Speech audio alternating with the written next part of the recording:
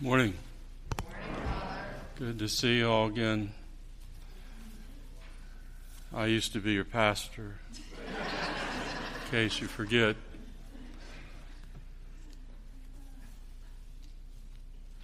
And it's good to have Deacon Byron back and to be praying with him again, but back from his little spell that he had several weeks ago.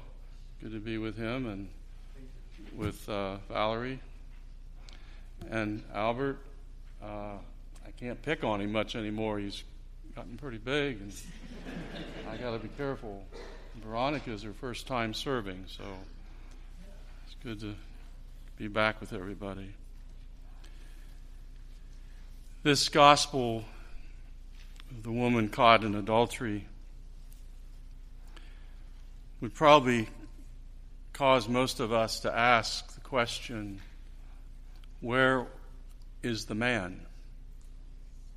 They brought her to Jesus, but the man nowhere to be found. And in the book of Exodus and the book of Deuteronomy, it specifically says if they're caught in adultery, both are to be stoned to death. So where's the man?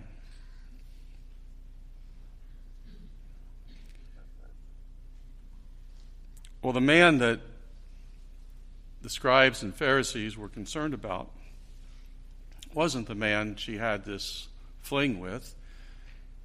It was the man Jesus. They really didn't care about her. They're trying to trip him up.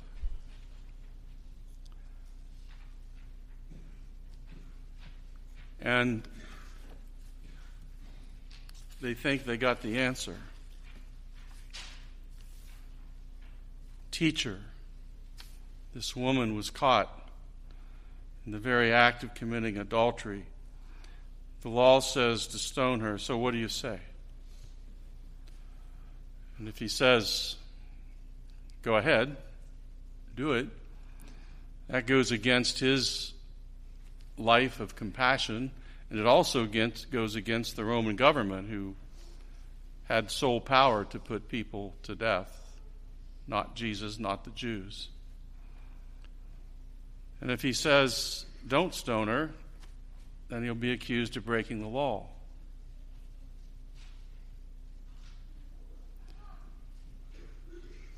So what does he do?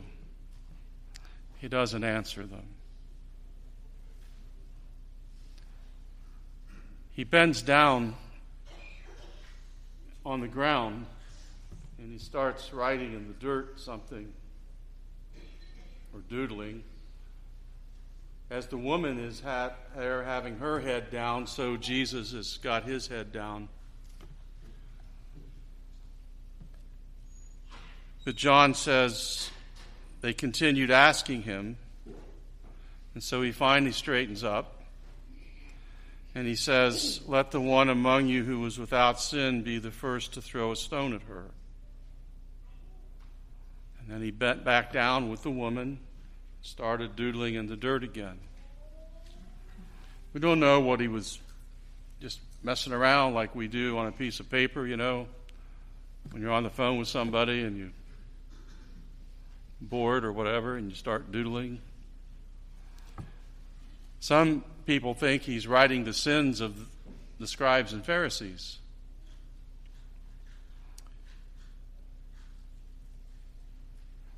But he straightens up and he says, let the one among you without sin be the first to throw a stone at her. And he bends down again. And John says they began with the older ones first, walking away. Because they begin to realize, I'm not so perfect myself.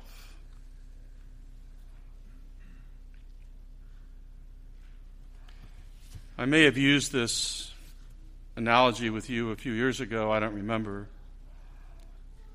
I'm going to use it again because it bears repeating. In Jesus' time, it was important to determine the arrival of daybreak when the first offerings were to be made in the temple. A rabbi would ask his students what criterion might be used to determine that the night has ended and day has begun. One student said the night had ended when there was enough light to tell a goat from a sheep. And another said when you can distinguish an apple tree from a fig tree. Well, the rabbi gave the answer. A new day has arrived when you can look at a human face and see a brother or a sister. If you are unable to see a brother or a sister in every human face, you are still in the darkness of night.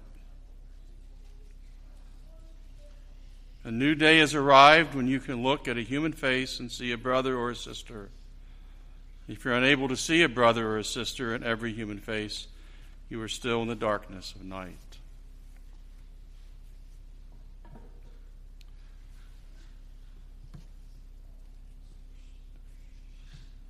That's what Jesus is trying to say here to these elders. They walk away, and he's left alone with this poor woman. He says, "Where are they?" And he says, "Has no one condemned you?" She says, "No one, sir." He says, "Well, I don't either. Go, and from now on, do not sin anymore." He breathes into her something new life. She has a chance to begin again.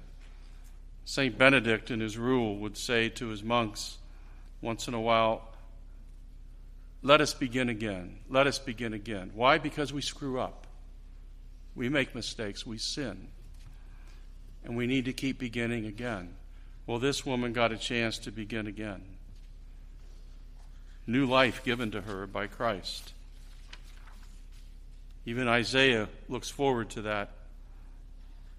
He says, as the Lord say, "Remember not the events of the past. See, I'm doing something new." Well, Jesus did something new for her. And he actually did something new for the scribes and the Pharisees.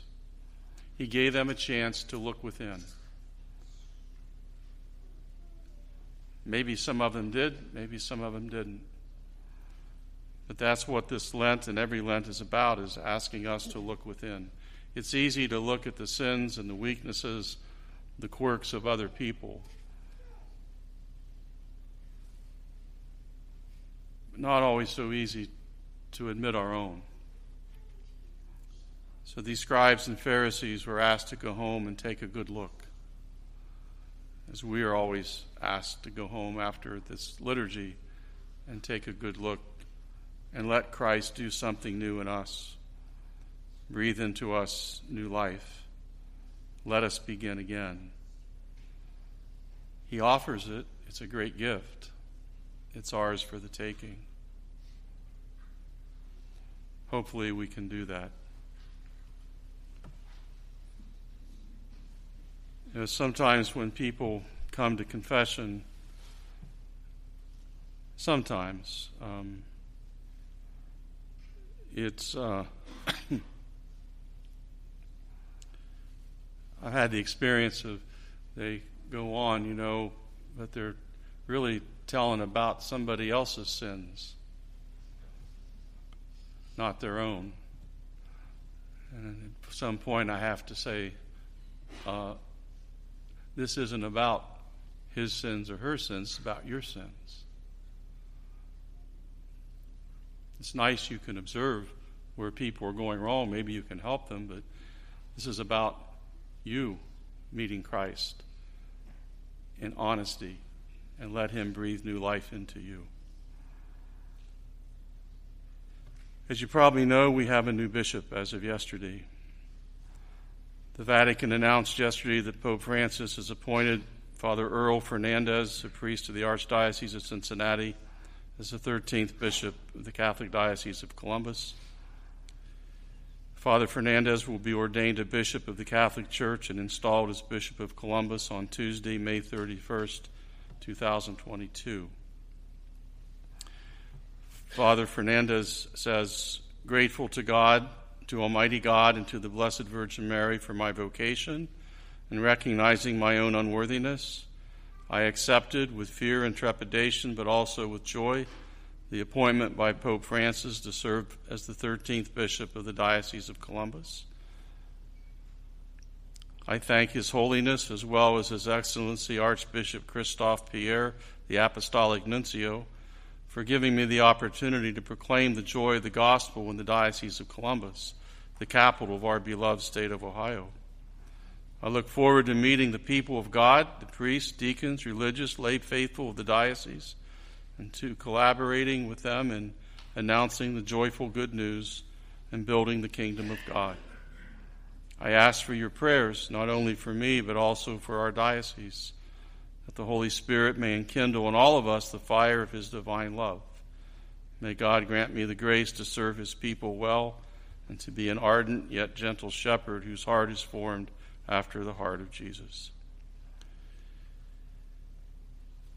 He gave a news conference yesterday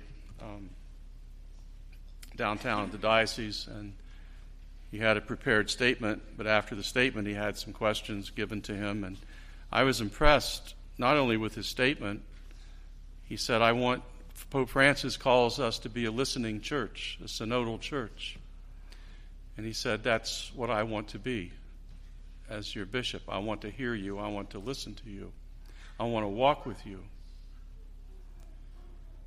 And he said, yeah, I have a doctorate in moral theology, and I've been a priest for 20 years, and I've had different kinds of assignments.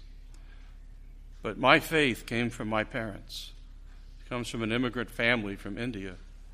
His father was a physician, his mother a teacher and social worker. He's got 2 or 3 brothers who are doctors. And a couple of them, I guess, live in Columbus. But he said, my faith came from my parents. They taught us what it was about. And he said, I smile a lot. And people ask me, why do you smile a lot?